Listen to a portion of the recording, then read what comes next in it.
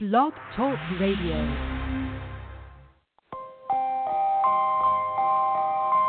You are now listening to CLNS Radio, your source for all things basketball. You cannot stop this guy. This guy is unbelievable right now, and with the way he's playing, he's played an outstanding brand of basketball. You're trying to tell me he's not the next best thing? What are you hearing? Man, all I know is this guy can ball, and if you can come out and play with him, you can play with anybody in the league. I want your opinion. Call into the show. Why don't you drive the rack? Seriously, why don't people drive the rack more often? You're fed up with this cookie-cutter brand of basketball. Now go out and hand check. What are you comparing? The guy's got grit, the guy's got moxie, and the guy's got heart. What more do you want? He did a dream, though it's harder to live. Broadcast through Blog Talk Radio and CLNS Radio. They gon' love me for my ambition. Welcome to the Hooper's Log. He did a dream, though it's harder to live. Here's your host, Cmo Buckets. They gon' love me for my ambition. Welcome on into episode 119. Yes, episode 119 on the show. And it is the end of the season episode, officially end of the season episode, where we go into the second half of the show that we continued off of yesterday. We're going to talk about the Western Conference questions. Yesterday we had Eastern Conference questions that we answered before the season that we asked. And we're going to talk about the Western Conference side today on episode 119. Welcome on in. My name is Cmo Buckets here on the Hooper's Log, the guest call-in line. If you'd like to call in and interact, we will take your phone calls today. 323-642-1558 is the number. Andrew Norris is in the building. We'll get him on in just a moment. But I want to give you a preview of what to expect for the show today. Obviously, feel free to call in 323-642-1558 here on CLNS Radio in the SeatGeek Studios. My name is Cmo Buckets. Andrew Norris is on the line for a second. We'll get him on in a moment. But what we're gonna do today, give these Western Conference questions a hoot. We're going to fly through that in about 15, 20 minutes. And then we're going to go into our award predictions, MVP, Defensive Player, Rookie, Most Improved, Coach of the Year, Sixth Man of the Year, and then give you all of our first-team All-NBAs. Mine's kind of out of whack. It's kind of crazy, but it's who I have and who I think is going to be there. And then we'll give you our playoff predictions, and then we'll give you our top 10 whiteboard-worthy performances of the season. We have them. We have an honorable mention as well, obviously, for the end of the year. I think you know which one that is, but we're going to get it going. Andrew Norris, how's it going, buddy? How you been? I've been good. Just an update. I don't know if you kind of told everybody why I was out yesterday. My grandma lives down in Florida during the winter and up until May, actually. One of her friends went to her house, found her laying unconscious on the ground. They rushed her to the hospital. It was a little bit after she gave blood. Just an update on that. She is all good. My parents flew down there today, took her home from the hospital. She's doing a lot better. Nothing severe, just, she's old and she gave blood. But, Grandma, shout out to you. You're as tough as nails, and I'm happy to know you're feeling better. But I'm doing good.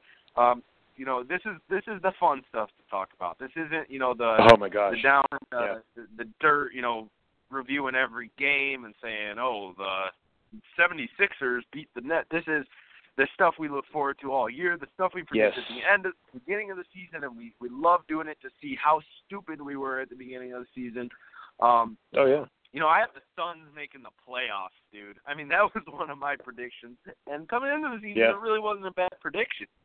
But this is the fun stuff to talk about, and I am very excited to be talking about it today. I'm very excited to be here.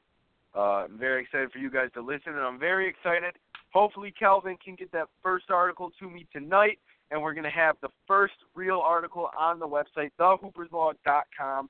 I'm doing a bunch of customization throughout the show. Even I'm trying to, kind of multitask, and it's an exciting time here at the Hooper's Log. You aren't the only one. I'm getting all these whiteboard performances done as we speak. I already have them all set up and prepared. I just got to put them in order from what I think is top to bottom, top 10 throughout the year. But I have a question for you before we move on to these Western Conference questions. We broke down all the stuff that happened in the Eastern Conference yesterday and looked at all of our questions. What was the main thing that stuck out to you this year, Andrew, in the Eastern Conference? Obviously, your Pistons making the playoffs. I said it before the season. This team is good enough to make the 8th spot. They did it. I was clearly saying that to make you feel better, but I also knew that the best possibility they could do this year was to get to that 8th, 7th spot, and I said that before the year. They got it done, and kudos to Stan Van Gundy. We had a caller on the show yesterday call in and talk about and give praise to how great Stan Van Gundy is being a GM/coach. It was an unbelievable season for the Detroit Pistons. But outside of that, what was the main thing that you saw from the Eastern Conference that really stuck out to you? And overall, what was your just overall sense of what happened in the East? Well, the East, was insane. Just think about the fact that we have 4 teams finish with the exact same record in the playoffs. 48-34. 4 teams finished with that. Imagine finishing with a record that's good enough to be the 3 seed and be Charlotte and end up with the 6 seed. Aside from 1 and 2, who separated themselves from the pack all year, this was, you could jump from 8 to 3 for the most part in 3 games throughout the whole year. It ended up being 4 towards the end of the year, but even think about that. The 3rd seed and the 8th seed separated by 4 games. When you look at the West, it was separated by 14 games. Okay, so there is a parity in the East, and it was. I'll tell you what, I would if I got to watch one season this year, I would watch the West season the East season all day before I watched the West. The West was pretty much set in stone of at least who's going to make it aside from that 8 seed and where they're going to be for about a month now. Well, the East, it was this last day you could jump from 6 to 3 or drop from 3 to 6. Yes. A whole lot. The Bulls. Who would have thought the Bulls didn't make the playoffs? The Wizards didn't make the playoffs. The Bucks didn't make the playoffs. By the way, preseason prediction, I remember my exact words were the Bucks are going to win 33 games. You called the Bucks won 33 games. A little bit of luck involved there, but also I thought it was pretty obvious that team was way ahead of their actual progression. Had a great year the year prior, and they just weren't as good. Plus, they got Greg Monroe, and as I said, that's a cancer. So it was a crazy year in the East. You had LeBroning. Cleveland only ended up with 57 wins, which was a bit disappointing. But you still saw this fantastic LeBron, and it was a fun year in the East. Well, and I'll say this, coming into the season, we had bold predictions, and one of your bold predictions that you were clearly wrong on was the Spurs only winning 49 games. We'll talk about that later on in the show, obviously, but they even blew me away with how well they did. 67 victories. We'll talk about that in a little bit later, obviously. That was incredible, but I was totally wrong on another thing. Steph Curry not being a top 3 top 3 point guard in the league. It's not even a debate anymore. In many people's eyes, he's number 1. In my opinion, he's number 2. I'm looking at all these wiper-worthy performances, Andrew. I'm not even through December 1st, and I have a tally written up. And Russell Westbrook through, midway through December had 18 wiper-worthy performances. Think about it, 18. You have to get a 50. Out of how many that games? Means you have to. That might have been out of 22 games. Too. I think it might have been out of 20 or 25 games. We're definitely at the quarter mark of what I'm talking about, where I'm booking them. Yeah, it's out of 20, 21 games. That's insane. Just think about this. So I still think Russell Westbrook is the best overall point guard in the game, but when it comes to top 3, I don't think there's a debate that Curry isn't a top 3 point guard, which it's frustrating and tough to say, but it's true. But I was right on one thing about the Eastern Conference. There was not going to be a 60-game winner. You told me that the Cavs might win 60, and that might be the case. I said this year would be the year where 60-win team in the Eastern Conference would not happen. And that's not to discourage, the Cleveland Cavalier fans and to think they didn't have a chance to be good. I think they were the only team in the East that had a chance to win 60. But considering the drama and all the injuries they had at the beginning of the year, and obviously other reasons happened into why they didn't win 60, but I thought all the injuries early on in the year would hamper them from doing well. And that wasn't the case at all. I mentioned that in the show yesterday about how in the Eastern Conference, the Cavs rode the ship in that first couple of months with those injuries that they had in the backcourt, and they played fine, and they still finished number 1 and clearly talent-wise head and shoulders above everybody in the Eastern Conference. So I was correct on that statement, but on the whole, you were correct, like you said, on Milwaukee missing the postseason. Clearly, Andre Drummond still, in my opinion, the best center in the Eastern Conference now after this season has completed. Doesn't matter what happens in the postseason. That is the best center in the Eastern Conference, bar none. And then you said the Cavs might only lose one game in the East. I don't know about that anymore, but still, it could happen. And I would not be shocked if it did happen, if they only lost one game. In my predictions, as we'll talk today, we'll go in depth about it. Andrew, you ready to get it going on the Western Conference questions and flying on through this? Let's do it. Let's do it. All right. You're going to learn today. We're going to start off in the Pacific Division. Why not? Why not? The best team in the NBA, the best regular season team of all time in NBA history, the Golden State Warriors, which I'm going to be honest, I didn't think this was going to happen. Last year and before the season in October, when we were asking these questions about these teams, can the Golden State Warriors win it again? They proved it. Before the season, I said no. There's no way they're going to. The West was stronger. Injuries, injuries, they didn't have any last year. They didn't have any this year. Curry, I thought, hit his ceiling. Clearly he didn't when he hit 400 threes.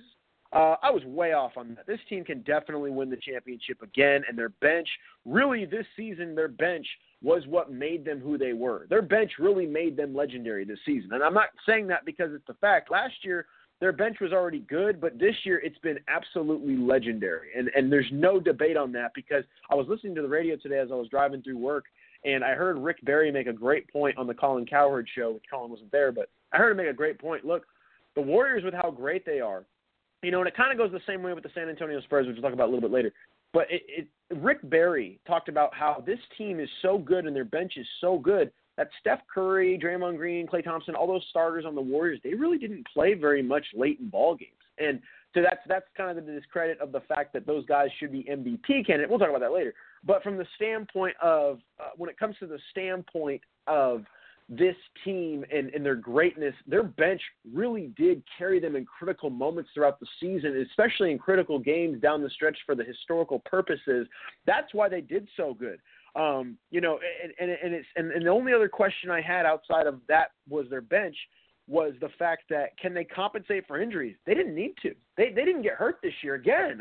They got lucky again with no injuries. And to be honest, last year was crazy with injuries. This year we did not see any massive major injuries. We only saw it on like maybe 2 or 3 teams. The Suns come to mind. A couple of other teams come to mind who had some serious major injuries. Jimmy Butler obviously got hurt at one point, but there wasn't any major end of season, end of career injury. Last year was definitely, as we saw this season, a fluke when it came to the health bug. It was definitely a fluke, and the Warriors kept it together. And I said that they could do it again, but the problem was 67 wins I thought was their ceiling. Clearly, 73 wins was absolutely insane. And it was even more insane from the standpoint of a guy like Luke Walton doing what he's doing. We're just going to fly through the Pacific Division, then I'm going to get your take on this whole division, Andrew, as I go forward. The LA Clippers, it was this year, which it still is. I wouldn't necessarily say it's championship or bust now. It's definitely they have to get into the second round, and they need to push for them to have a quote-unquote successful season. If they at least push the Warriors to a 6th or even 7th game, if they can push the Warriors to a 7th game and have a chance to beat them, that will be a success for the Clippers. Now, it's clearly been derailed a little bit due to some of the chemistry issues they had during the early on in the season. And also with the situation they had, with their own health, Blake Griffin, that circumstance. Also with how they're still the 4th seed in the West, which is crazy to think about considering all the drama they had. They still had a very, very, very good year, and now it's curtailed their expectations of winning a championship because of San Antonio and Golden State. I mean, if they can win the championship now, you'd have to say this would be one of the most Cinderella stories we've ever seen if the Clippers won it now, which totally changed the narrative because coming into the season, it was if they didn't win the championship, what were they doing? But obviously with what Cleveland, the Spurs, San Antonio, what those 3 teams have done, it really makes the Clippers look like a really off-topic subject to talk about. But can they win the title? Sure. Is it going to happen? The chances are like 2%. I mean, they really don't have a chance of winning the title this year. And down the road, yes, if they keep the team together and they build off of what they did this year, absolutely, but not this year. It's just not going to happen. What will the DeAndre Jordan decision do to the rest of the team? Didn't matter. Obviously, the Clippers, the Warriors took away the season. Will Paul Pierce wear out? Now, see, that's the interesting thing. Paul Pierce played quite a bit of games this year, but coming into the postseason, Paul Pierce is going to be a major factor for them closing ball games. And I think he's going to be a bigger factor than people give him credit for, because this guy, and I know the Warriors have championship experience, obviously, and a winning, obviously, greatest regular season ever mentality, but Paul Pierce is a killer at the end of ball games. And he can do that. And he can wear out teams late in ball games. He didn't wear out. Will Jamal Crawford be traded? He was not traded. That didn't happen. This team can still win the title, and in my opinion, they're a title contender, but they are definitely looking on the outside in compared to the three teams I just mentioned. Other teams within the Pacific Division that are worth mentioning, well, the Los Angeles Lakers, we'll just start off with them. The Los Angeles Lakers, obviously a barn burner of a team, a terrible, terrible team. Obviously, why did they pick up Roy Hibbert? He was a no-show this year. It was funny, Andrew, because remember before the season started, everyone was going crazy about playoffs and stuff, and we just said everyone needs to stop. Like, clearly that was the case this season. No. Playoffs was never in the picture, never even in the conversation. Us talking about them begging, even having a sniff at the postseason, we knew that was a laughing stock. I had them winning 25 games this year at best, and we all knew that if they had won 20 games, it'd be a good year. They won 16 or 17 games this year. And obviously Kobe did what he did at the end of the season, and obviously Kobe announcing his retirement. Going forward, though, for this franchise and this organization, Julius Randle stayed healthy. He was a big-time piece in his development. He developed heavily this season, multiple double-doubles. Jordan Clarkson got better.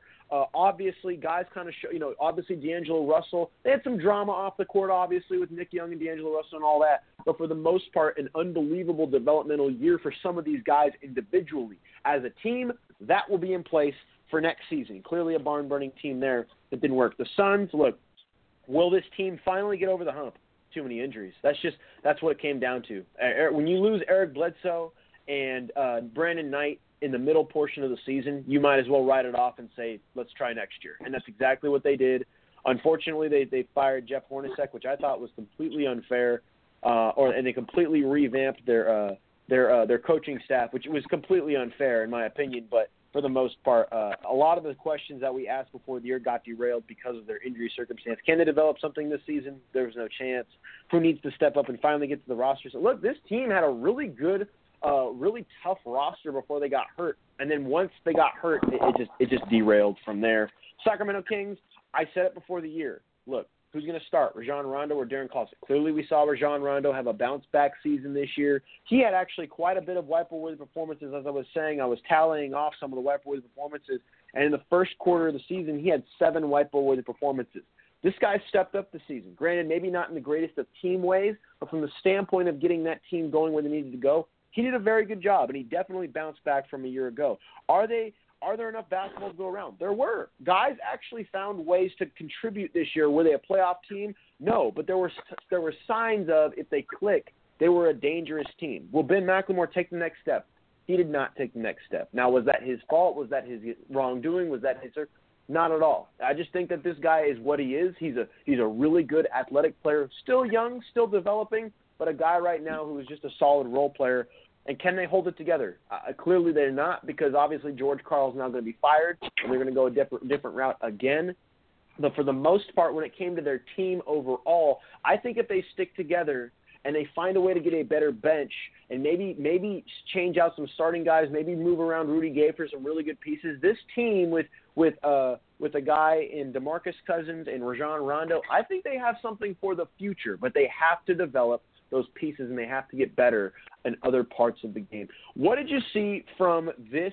What did you see from this division, Andrew, in the Pacific Division with the Golden State Warriors, and how they dominated that division this season? Well, I'm going to start from the bottom and work my way up. Sure. Yeah, like you said, we looked at the Lakers, and I had a very simple philosophy for the Lakers, who finished 56 games back of the Golden State Warriors.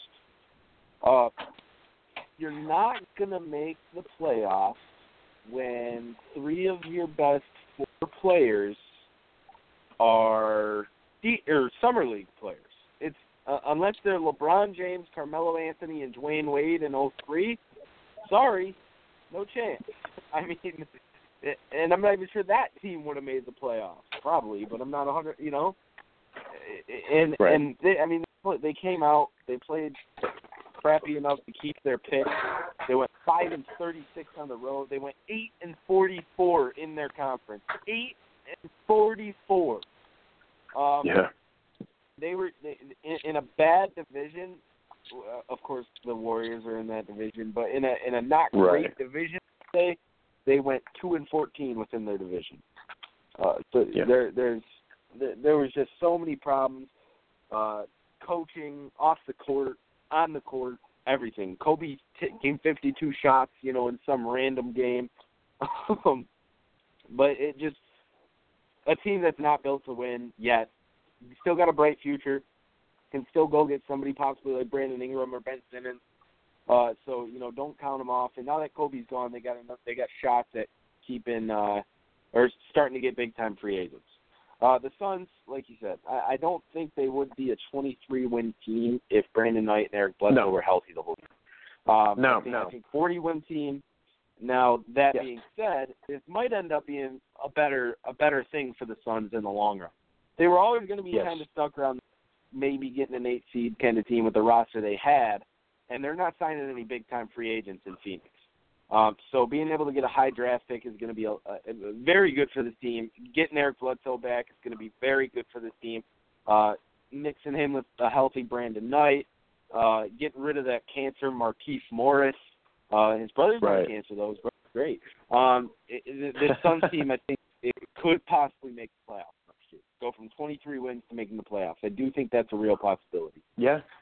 Sacramento, what a freaking mess Sacramento is. That's the type of franchise that puts you at a loss for words. Like, how are they? What do they? When they make some of these decisions, like basically telling George Karl, you're less than DeMarcus Cousins, and we're going to prove that. Where obviously he's less than DeMarcus Cousins. But DeMarcus Cousins is under contract. The coach wants to tell him something. He better do it. The coach wants to suspend him. The front office better agree. That was their downfall. Plus, Rondo, let's stop acting like Rondo's good. He can't play defense anymore. He passes. He's a assist monger. He's a stat padding, selfish. Again, he's another cancer to the locker room. Okay, this is the perfect example. This is the perfect example to define Rajon Rondo. All the people who criticize Russell Westbrook for what he does, that is Rajon Rondo. That is literally him. Go on. Right, and that's perfect. You're 100% right. And it's now he's going to go get a max contract somewhere. He's not going to make the playoffs again, and that's just going to be the rest of his career. The Clippers, I think 53 wins is disappointing for the Clippers. Then again, Blake was gone. Chris Paul played amazing. Chris Paul is being so underrated in MVP talks. I don't know how he's not top 3 MVP candidate. Yeah. It seems like if you don't either make 300 3-pointers or put up 25 points a game, you're not allowed to be an MVP candidate. So that's where, that's where Chris Paul gets left out of the conversation. Plus, there's just so many damn good point guards. And even with the season he had in about 80% of NBA seasons is the best season for a point guard in that particular year. This year he was third. Yeah. And we all know we're in the golden age for scoring, not as much for passing, although we have the score passers like Steph Curry, like Russell Westbrook. But Chris Paul was amazing this year. He stepped up when Blake went down. He kept the team focused through a bunch of just unnecessary off-the-court nonsense, punching equipment managers in the face. Drama. And the way he went about it this year was simply amazing. And then, we talk about them every day. The Golden State Warriors. 73 wins. It has been 5.5 months since the NBA season started. 6.5 months or something like that. And they've lost 9 games. 9 games. This team is unbelievable. Steph Curry is going to win the MVP. I don't know if I would vote for him, but, 400 threes, 50, 40, 90, 30 points a game. Dropped 46 points in the final game to close out the 73 win. Amazing season, and now, but the thing I'd be worried about if I was a Warriors fan, now they're going to go into this playoffs. They got the Rockets, the Thunder, and then probably the Spurs. It's probably the Rockets. Oh no, Clippers, because it's going to be Clippers, Portland in the next round, no matter. So, but yes, so the Rockets right. then either Portland or the Clippers, because I'm not counting Portland out. Sure. And then the Spurs. The time they get to the finals, if they do, they're going to be exhausted, man. Those are three series that could all go 6+ games. I think the Rockets might steal a game at best, but even if they get swept, they're going to play hard. Yeah. They're going to tire out the Warriors. Klay Thompson is going to the be Warriors dead get going lucky into that in this second aspect. round.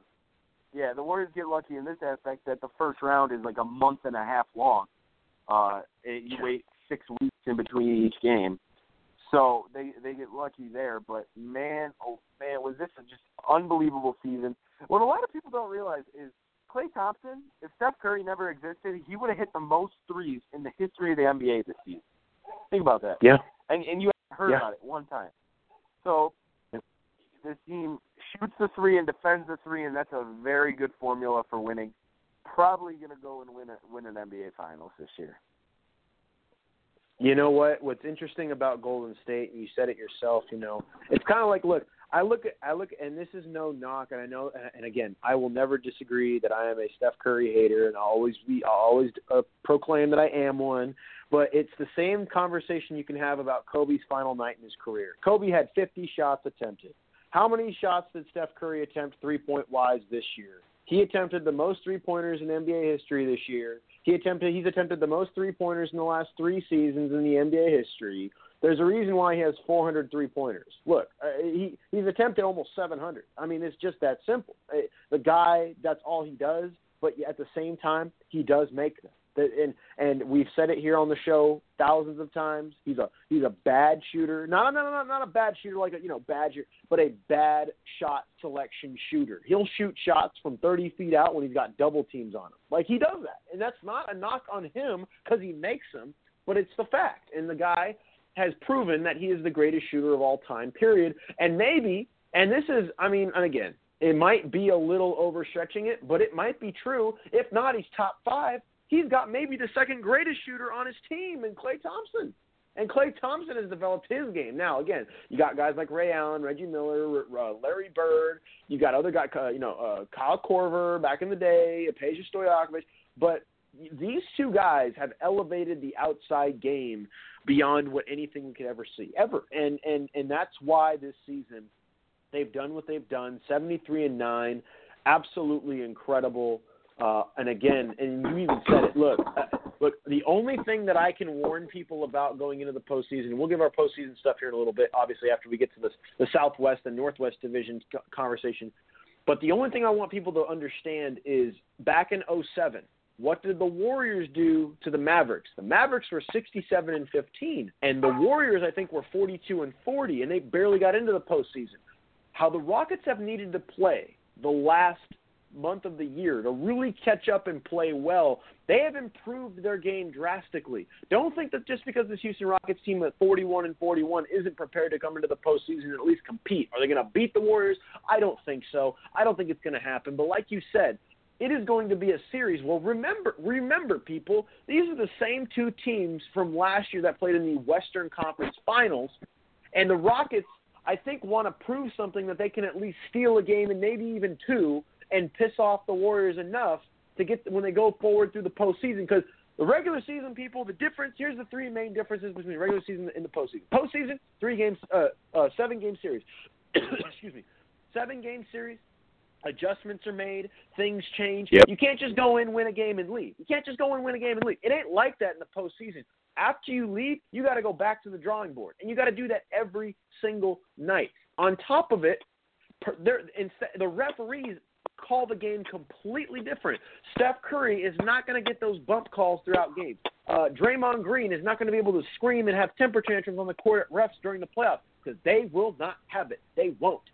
I've seen it. I've seen it too many times. LeBron James gets text. If LeBron James can get a technical foul in the NBA Finals, you know that the refs are on a whole separate level in the postseason. So the refs are different. And then the other thing is it's a lot more. There's a lot more personal like feeling in the postseason than there is in the regular season. Regular season, you're kind of going about your day. It's like baseball. You're going about your day. You're going to play the team. You're going to go on. You're going to move on, and that's what's going to happen. It's more corporate. I call it a corporate feel. The postseason, as you saw coming down the stretch with the Golden State Warriors, and this is a credit to them, obviously, for doing what they did, but it wasn't a 7-game series. You combine the refereeing, the intense attitude of the playoffs from the players, from the crowds, the road teams, the this, the that. The referees will play it tougher. Just because the Warriors won 73 games this year and it looked rather easy doesn't mean that game 1 they come out and stomp the Rockets. That game 2 the Rockets come out and play an overtime game against them and test their limits. That could happen. That really can, because everything changes. It's not just the Warriors getting a day off. It's the team that they're playing that also gets a day off to get time to adjust and figure out how they can figure it out. That could be a big-time detriment to Golden State moving into the postseason. That could. It really could. And I'm not trying to sit here and bash Golden State. It could happen to the Spurs, because you saw it last year against the Clippers. It could happen to the Spurs. It could happen to the Thunder. It could happen to the Clippers. It could happen to all these teams in the postseason. That's why it's the NBA playoffs. That is why it is a grueling, unbelievably tough test. And with those teams at the top in the West, like you said, Andrew, and we'll talk about our playoff predictions later, but this Golden State team, if they do find a way to get themselves to the postseason, I have a feeling they're going to look a lot like the Cleveland Cavaliers that got into the postseason last year. Mangled, a couple of guys are tired, hurt, mentally exhausted. It is going to be, if they win the title this year, there will be absolutely no debate that this is the greatest team of all time, and it will be by more than a landslide. It'll be like they're here. The Golden State, the Bulls will be in China, and the Golden State Warriors are here. It is a 180 difference, complete difference if they win the title this year and do it in this nature, because the Spurs are right on their tails of how good they are. And I'm going to talk about this in the Southwest Division. Let's just go to the Southwest Division now. Good transition point. Let's do it. Let's talk about the San Antonio Spurs, the second best team in the NBA. And here, let me mention it to you. I'm going to go a little homer here for a second. People were talking today about how the Golden State Warriors, 73 wins and all that. And as a Spurs fan, I'm just going to say it as a Spurs fan. People, if you don't think that this San Antonio Spurs team isn't a top 5 team of all time, at least from the standpoint of how they play the game and how they use their roles and play their system and do that and whatnot. And here, let me explain to you why. The Golden State Warriors won 73 games this year, right? 73-9. How many times did they rest their starters throughout the season? How many times did they do what they do by rest their players throughout an entire game? I think it happened maybe 3 or 4 times that I can remember. The Spurs, every single year like clockwork, over the last 10 years since Tim Duncan has gotten quote-unquote old, they have found ways to rest their players, send them home, not play them, have a different lineup, start the bench, start different lineups. You might see the Spurs at the end of the year with some of the most starting lineups in the NBA because they find ways to rest their players throughout entire games and even on road trips that are like 2 or 3 games long. They did that this year. They've done it the last 10 years, and this is the best team they've had in the last 10 years from playing in that type of mentality. And that's saying a lot because in 13 and 14, 2013 and 2014, the years they got to the finals, those were damn good teams. This team is better than those teams. This team would beat those teams right now. And the reason being for that, they were 6 games back of the Golden State Warriors who won 73. You start lining it up and you start looking at it from a 2020 perspective and you look back, 67-15. 6 games back of the Warriors. How many times did they rest their starters? That's all I got to say. If they played like the Golden State Warriors and came out with the mentality to try and win every single game, and I'm being a homer. I'm being a little bit out there. I know they would have lost the Golden. I know they would have lost. Hold on one second. I'll let you talk just a second. I know they would have lost to Golden State 3 out of 4 like they've done. I know that. I'm not sitting here and saying they would have won those games. But I'm telling you, if they came out and played as hard as they wanted to every other night outside of playing Golden State, this team might be 77-5. I'm not going crazy with that. That might be the case. But they don't play that way. They don't try to play that way. They know that they're trying to prep to win an NBA title. That's what they do. Will they win the title this year? Again, we'll talk about that later, but it's crazy to think about. Andrew, go ahead. Well, I think, first of all, 77-5 might be pushing it just because, I mean that's I know, I'm being a homer. I think maybe your word choice was poor there, where I don't think they come out with the attitude of not caring about winning. Right. I think that they just know that the regular season is so much less important than the postseason. But right. I do agree. Right. No. If they came out, the Warriors, and this is a credit to them, nothing less. Yes. They play every game like it's a playoff game. And if the Spurs did that, I do think they could have got to 73 wins. Yeah. And again, as a Spurs fan, it doesn't bother me. We have been a team under the radar so many times throughout the franchise history, and look at what we've done in the last 20 years. We've won 5 championships. I'm not complaining. And again, this year, it is really a toss-up between the Warriors and Spurs. And I know people are like, oh, the Warriors are 1,000 times better than the Spurs. Just stop with that nonsense. You don't know what you're talking about. You don't know basketball, and you don't know the history of basketball if you think the Warriors are 1,000 times better than the Spurs. This Spurs team is like literally on the heels of the Warriors and how great they are. Exactly. Right. Exactly. I'm throwing it at people. I'm dishing it out today, man. I'm pumped up. The playoffs start tomorrow. But let's get to this. Let's get to the Southwest Division stuff. Can the age of this team hamper them come postseason time like last year? Look, here's the interesting thing about the Spurs. Last year they came into the postseason, they got in, and they played the Clippers, and the Clippers beat them, one of the greatest first-round series I've ever seen, probably the greatest first-round series I've ever seen in NBA history. And the Spurs lost because they weren't prepared and ready. Look, this year they're going to play Memphis. Memphis, if I've ever seen a team more banged up than the Memphis Grizzlies, tell me one. Because this team has no chance. They have no Marc Gasol. Zach Randolph's playing great, and he kind of scares me a little bit as a team. But man, we got LaMarcus Aldridge, we got Kawhi Leonard, we got all these guys coming in this year, and the youth has really stepped up this year and played very well. The only problem that the Spurs may have going into the postseason is that they've been rather cold from 3 lately. Hopefully, they can figure that out and they can win their games that they need to go on to the next round. And then they can play Oklahoma City. But that's all we got to worry about in the first round is just making sure we're stable and we can do well. I think we're going to beat Memphis, obviously. But going to that next round is really where I start to worry. Will LaMarcus fit in immediately? Yes, he did. I mean, I wouldn't say immediately. Definitely took him a couple months to really find his role. And as you saw come into late January, early February, right around the All-Star break, you started seeing LaMarcus Aldridge really put his stamp on this team, and now it's really a lethal weapon.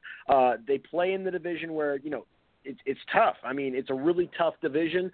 This year, obviously, New Orleans got hurt. We'll talk about them in a moment. And obviously, Dallas older. They hung around, and Memphis hung around. Houston hung around still. They had 4 teams get into the postseason this year at the bottom there with Dallas, Memphis, and Houston. We're about to talk about them right now. The Houston Rockets, very big disappointment. Not the biggest disappointment in the NBA. They still got into the postseason, but from the expectations before the year, unbelievably disappointing. Can the bench truly compensate when the starters go out? They really did not this year. I mean, the bench is very below average, very inconsistent, very scary. If James Harden wasn't on the court, this team was very JV-ish. They were not good at all without James Harden on the court.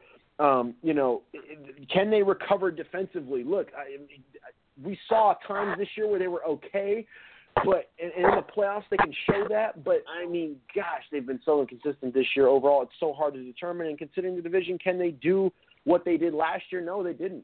They barely got into the postseason, and it was evident going forward and as we watched during the season. And as I mentioned, the other team that got in, the Memphis Grizzlies, look, has the NBA passed them up? And we saw it this year more than the last couple of years. I think it has. I think, obviously, the loss of Marc Gasol is a big factor. Zach Randolph needing to help carry this team. Some of the trades they had during the year, obviously, that they've had the most lineups this year all year. They've had the most players on their team suit up for them all season long. This has been a very crazy year for the Memphis Grizzlies, and for the most part, they kept it together and found a way to at least get into the postseason. which you have to credit them for from that perspective. And then the last team, or the Dallas Mavericks, obviously, they found a way to get into the postseason. I'm shocked. Honestly, I thought the Dallas Mavericks would fall off this year. That, again, you have to give credit to a guy like Rick Carlisle.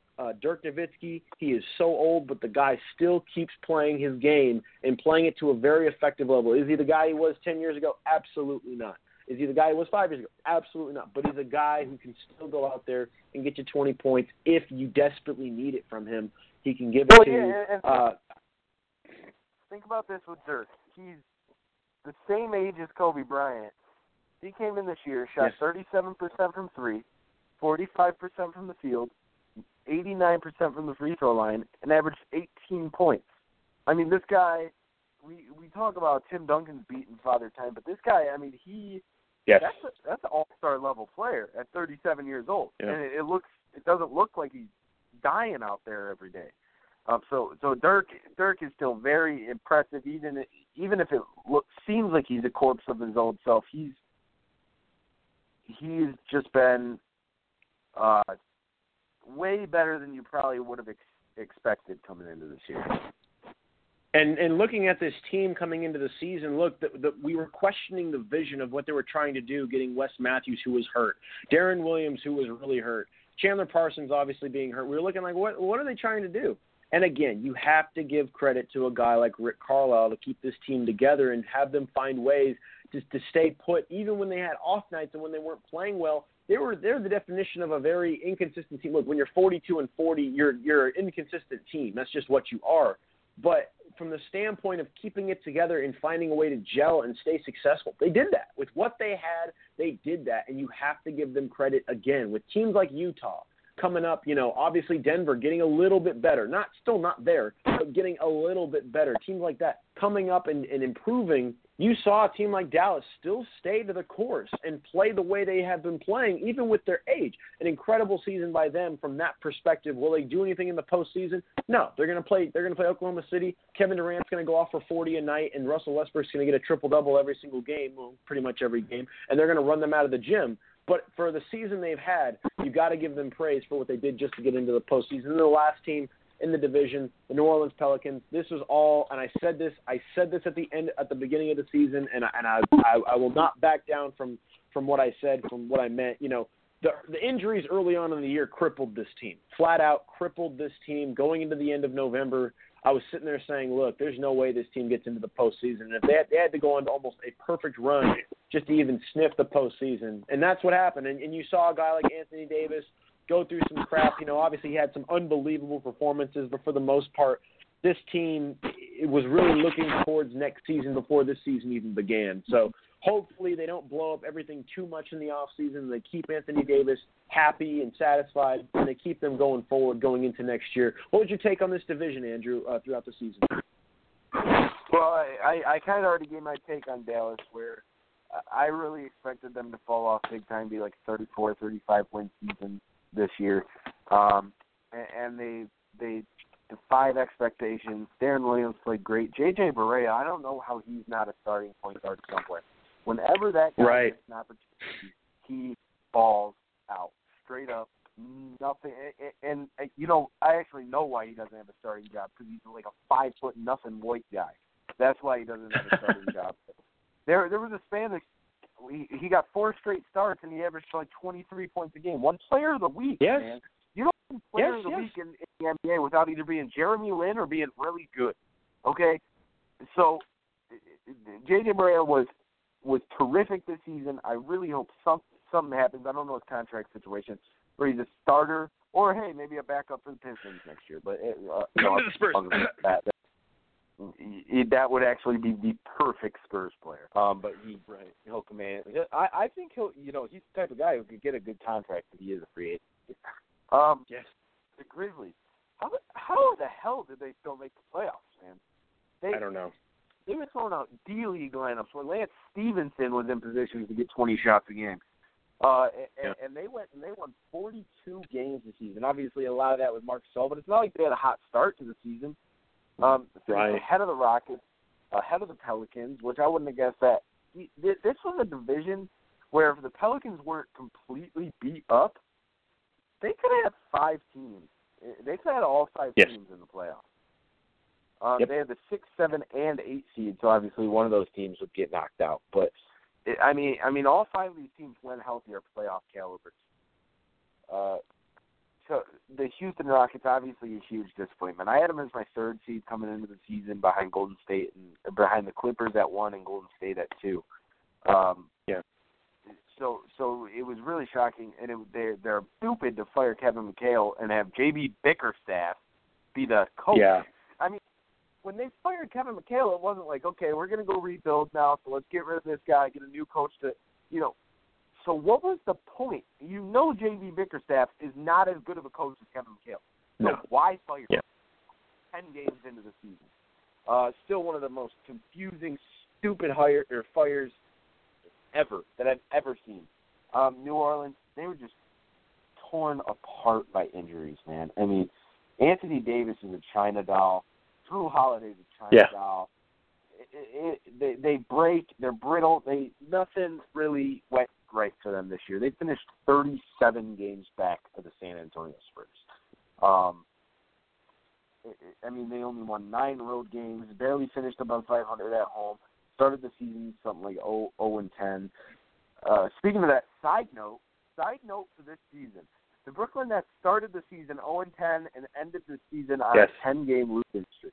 I just noticed that. Right. I know it's completely random, has nothing to do with the Southwest division, but I thought it was interesting. I think that's really cool, actually, especially because I went on that rant. I still remember the rant I went on about the Nets preseason. The Pelicans, they lost their first 10 games of the year. That got them off to a rough start. 30-42 really isn't a terrible stretch. You got to think about it.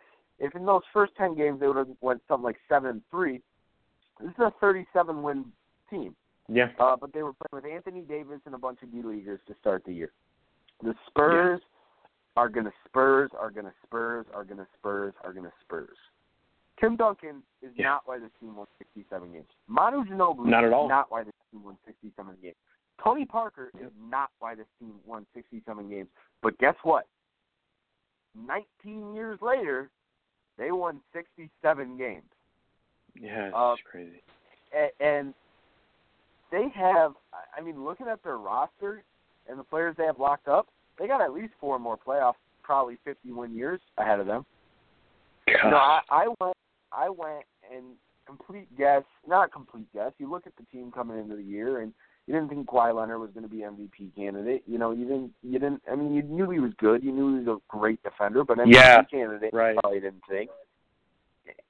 And I predicted the 49 wins. That's one of those things where if they would have won 49 wins, I would have rubbed it in. I would have acted like I was the smartest guy in the world, even though clearly it was just a complete guess. Now, they obviously heard me, and I'm clearly the only reason that they won 67 games because they took offense to it. I mean, they went 14-2 in a division that had 4 playoffs. 14-2. Yeah. 40-1 at home. They lost 1 game in San Antonio this season. To the greatest team of all time in the regular season. Yeah, to a 73-win basketball team. Right. This is probably gonna go down as the most underrated team in the history of basketball, unless they knock out the Golden State Warriors. Yeah, it's one of those things. And you mentioned the Brooklyn Nets. I was going to bring this up when you talked about the Sacramento Kings. They remind me a lot of what Brooklyn is going through. A terrible organization, front office decisions that are just terrible, and on the court tragedies that are happening on a regular basis. Memphis, to a degree, kind of feels like the same way on a different level. They're still a good organization, and I think the only reason they won 42 games and got into the postseason this year was because of their grit and determination to try and prove that they're still good enough to do well, which is fascinating because you had a team like Utah who played very well this year, and the only reason they didn't go 41-41 is because Kobe decided to go off, and they kind of played lazy defense in that game. And so they would have been 41-41 in Memphis. If they would have lost 2 more games, well, then Utah would have been in the playoffs. So we would have seen that happen. And Utah's the team coming up in the West. But Memphis is kind of like that, too, where they're fading. Dallas obviously just holding it together. They just got glue holding them together barely. Same with Memphis. the Rockets were just very inconsistent this year. That bottom half of this division now really looks like, and I hate to say this I'm not trying to sound homer when I say this, but really it looks like for the next, I don't know, unless the Rockets pick it up next year and get better play, it really looks like the San Antonio Spurs are going to take this division the next 5 years. And I don't want to sound like a homer saying that, but it just looks like that's the way it's going in this division. These teams are still good in Dallas, Memphis, and Houston. That's the main point. I mean, they did have 4 playoff teams, but aren't going to be playoff teams for long in Memphis and Dallas. Houston, We really have no idea. Dwight's probably gone. Who are they going to replace him with? Who are they going to put around Harden with that $20 million plus the cap going up? New Orleans, Are they ever going to be able to stay healthy? Because not a single player, not a single key player on that team has had a healthy year. Nope. I think if you see one more injury-riddled season for Anthony Davis, you're going to be looking at him getting traded out of New Orleans. I really do. So San Antonio is in the driver's seat, maybe now more than they ever have been in their division, which is unbelievable to say, being that they've made the playoffs. Is it 17 straight years? I don't know. Since Tim Duncan didn't make it, before the Tim Duncan era, that year before, they didn't make the postseason. But ever since then, they've been in the postseason. Speaking of playoff streaks, on the TV in front of me is my hometown team, which this is the 25th consecutive playoff appearance, which is mind-boggling, absolutely mind-boggling. They suck this year. They're lucky to get in the playoffs, but just think about how long the Spurs have been doing it, and then add 8-9 years.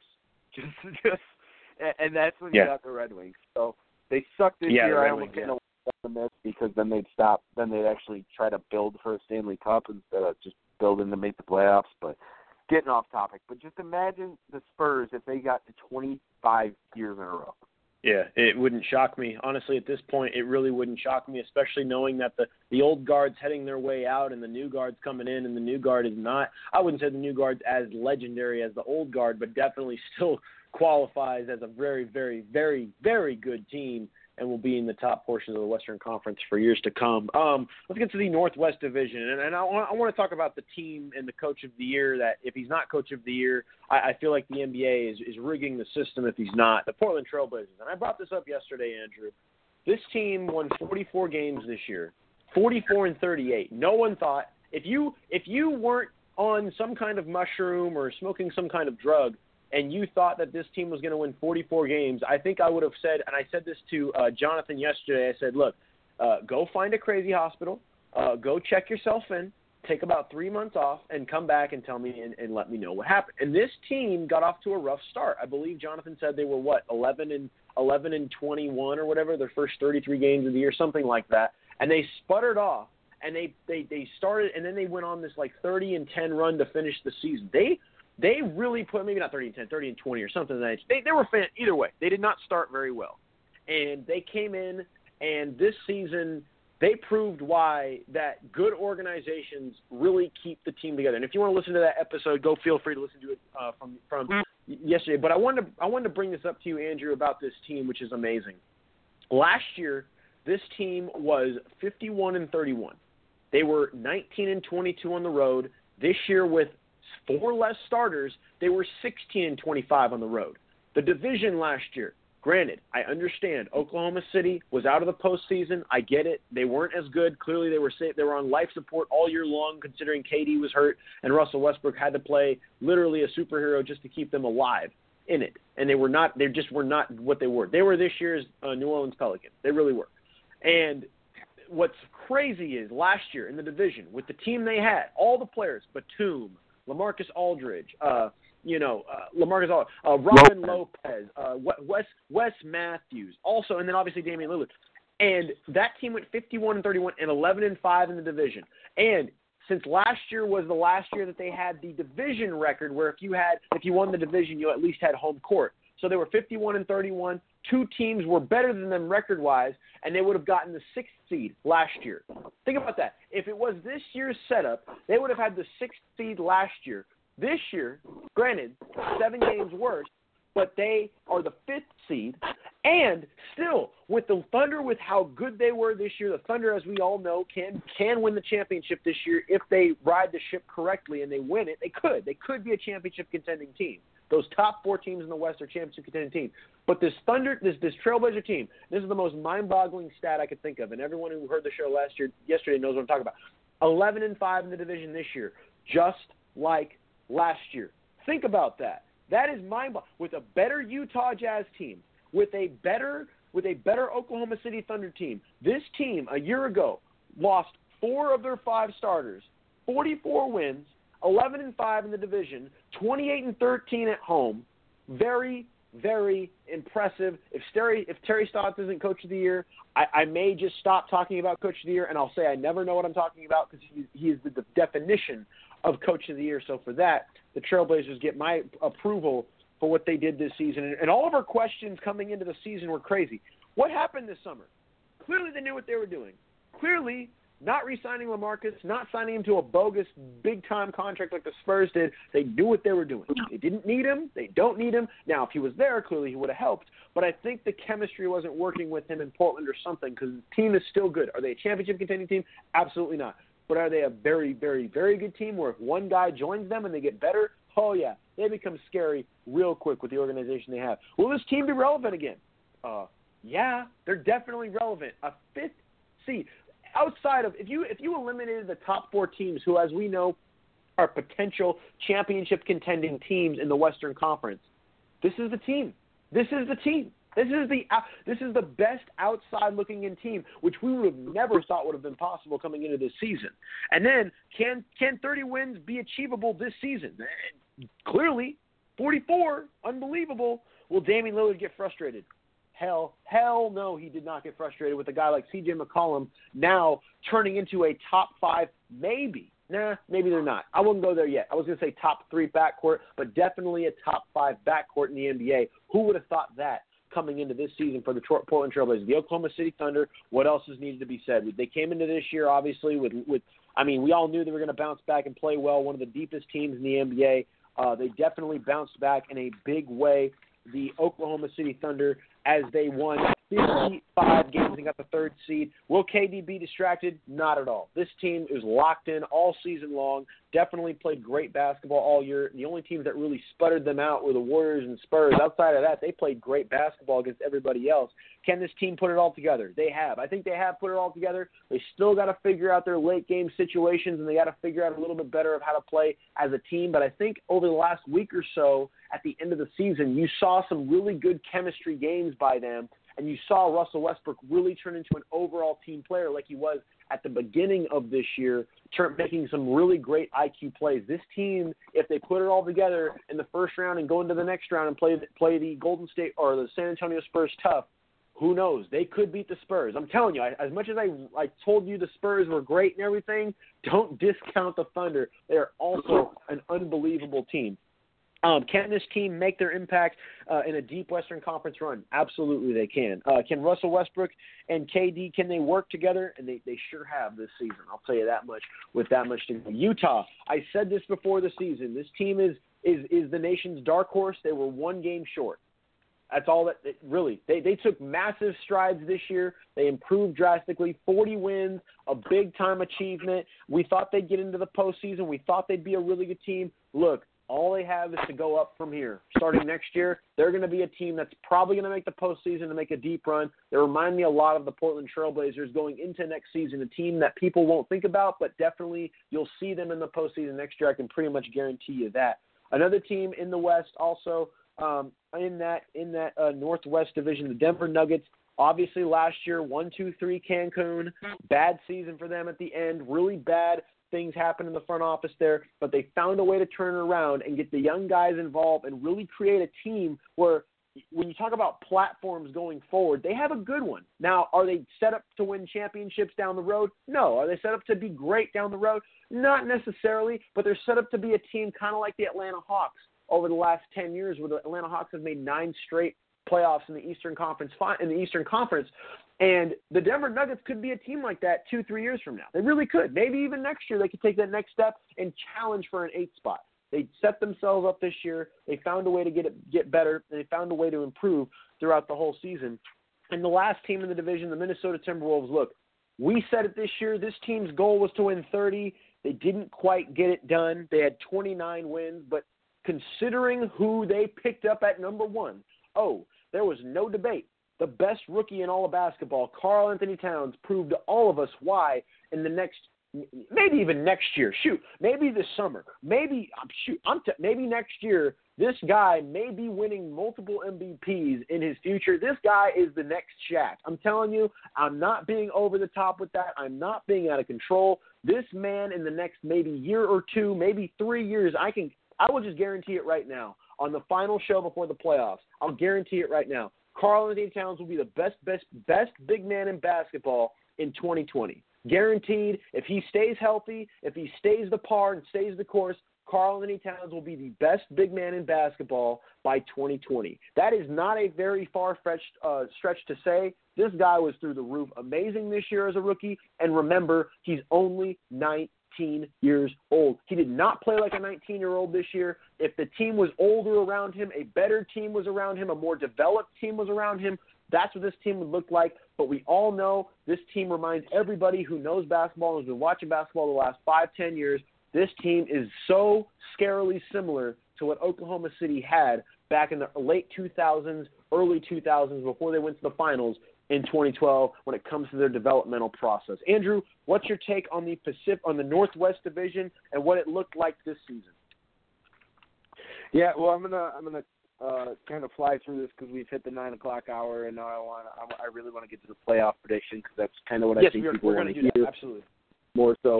Yes.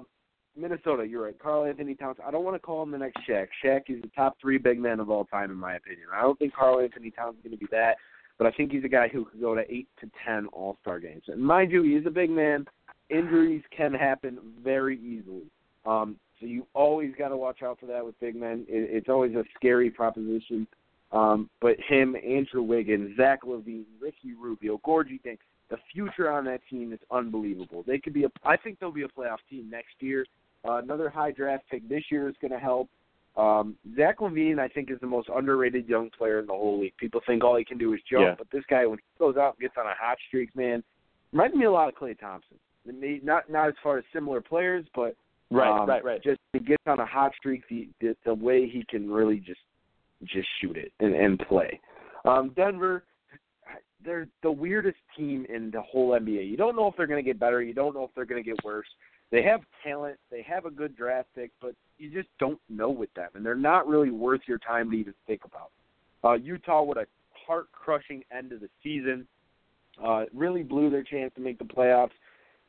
Quinn Snyder, though, fantastic coach. I mean, fantastic. One of the best in the whole league. Portland, I said coming into this year, Damian Lillard is the most overrated player in the league, and this might be the worst team in the history of basketball. Thinking about how crazy that is, or how crazy that looks now, 44 wins. Do I think they'll come back and win 44 games next year? I don't. I don't think they can sustain this. But I do think there's a great story this year, and I actually think they can put up a fight in the first round. Oklahoma City, 55 wins, I think is too little. I really do. It's still the same problems under Donovan that plagued them under Scotty Brooks. ISO late in games. No, just selfish things. And just so everybody knows, I know I've said it a couple times, but I really think we're going to have Kelvin on here in about 10 minutes. So he can introduce himself. His playoff article will go up on the website tonight. And since we're talking playoffs, let's get into playoffs. Let's do it. One thing before we get into the playoff talk, though. Let's take 5 minutes to talk about our awards prediction. If you got them up, do you have yours available, Andrew? Do you? I'm going to give mine right now. Yes, go ahead. Okay. I'll give you mine, and then you give you yours, and we can talk about it real quick before we talk playoffs in about 5 minutes. My MVP, look, I hate to say it, I really do. If the NBA could do it, they should. They should give co-MVPs to Steph and Draymond Green, but we all know the MVP is going to go to Steph Curry. I think he's going to get it. I don't want him to. Obviously, all the stats and all 73-9, look, it all points to him. It has to go to him. But in deep down in my heart, I really hope the NBA, and I know they won't because it's not that way, but if they gave a split to Draymond and Steph, or if they just gave it to Draymond, I'd be so happy. Oh my gosh, I'd be so happy because I know Draymond's not the best player on that team, but he is the motor. I mean, in my opinion, he's the best player on the team. But for most people's opinion, he's not the best because of obviously all the whole thing stuff. But Steph's going to get the MVP, and that's what I think. Defensive Player of the Year. Look, last year he got it. He should not have gotten it last year. DeAndre Jordan should have gotten it last year. But this year he deserves it this year, and that's Kawhi Leonard. Clearly the best defender in the league. Every time he played someone who was a great player, they did not play well. If Draymond Green gets it, I will not be upset. Rookie of the Year, no debate. Karl-Anthony Towns, it should be unanimous. This guy was the best rookie all season long. Most improved player, CJ McCollum, no debate. Guy came in, was outstanding, improved immensely, and helped that team do much better. Coach of the Year, Terry Stotts. If he doesn't, I'm going to lose my shit. Excuse my language, my poop. Will Barton, Sixth Man of the Year. This guy for Denver, he played in games this year off the bench where he scored 30 points multiple times. And this guy could have been a starter on many teams this year. Not all teams, but many teams for sure. And he was definitely a big-time impact on that. First team All-NBA. My All-NBA teams are all screwed up, but my first team is what I really care about. Steph Curry, Russell Westbrook, LeBron James, Draymond Green, Kawhi Leonard. Look, if Kawhi Leonard and KD flip-flop, that's totally fine. I could see it happening. I really could. But considering the year that the Spurs had, I don't know how you can leave Kawhi Leonard off that list. But if KD takes it, it would not bother me one bit. Damian Lillard, Klay Thompson, Kevin Durant, Paul George, and LaMarcus Aldridge on the second all-team All-NBA. And then on the third team All-NBA, it kind of gets a little hairy. But I have Chris Paul, DeMar DeRozan, Kyle Lowry, James Harden, and DeMarcus Cousins. I know it's crazy on that third team, and it's not 100% accurate, but that's who I think I have in mine. And who do you have, Andrew? Well, we'll start with the All-NBA team. I'm pretty similar to you. I got Steph, I got Russ, I got LeBron, I got DeMarcus Cousins, and then I actually have Kawhi Leonard on there as well. So I think that's actually is that the same as you? No, I had Cousins in the third because I picked all forwards. See, I'm confused on the All-NBA team and how they select it now because I don't know if they pick centers or whatever. But if they did pick a center, I would agree with you and pick DeMarcus. I'm who knows? I mean, they don't want centers in the All-Star game. So my second team, I have Chris Paul, Draymond Green at power forward, Andre Drummond at center, and I can't remember who I had at small forward, and now Paul George. Yeah. Kevin Durant. I'm sorry, Kevin Durant is my second small forward. Okay. My third team small forward is Paul George. Center is Karl-Anthony Towns. Point guard is Chris Paul. I'm sorry, I don't know where my list is at, so I'm going kind of crazy here. My shooting guard is James Harden. My point guard is actually Kemba Walker. Okay. I think the year he had this season, I took a lot of it off of value, and I think the year he had this season was unbelievably valuable to that team. Yes. I might be missing somebody. Yes. Again, I don't have my list in front of me. I don't know where I said it, which is really annoying. My MVP, I want to give it to LeBron. I think LeBron is still the most valuable player to any team, and I don't even think it's close. Yes. And I wish it was just judged purely based off of that, but it's really not. Steph Curry is the most popular player. Steph Curry has the coolest shots. Steph Curry has the biggest moments. But Steph Curry's team still wins 60 games without him. LeBron's team wins 35. But I am going to give it to Steph Curry. The season he had was one of the best seasons in NBA history. So I am going to say he's the most valuable player. You know what's a weird award this year? It's Sixth Man of the Year. Who'd you say you had? Will Barton. See, Will Barton, though, when you look, he kind of just he started the season so hot, and then you didn't hear of him again.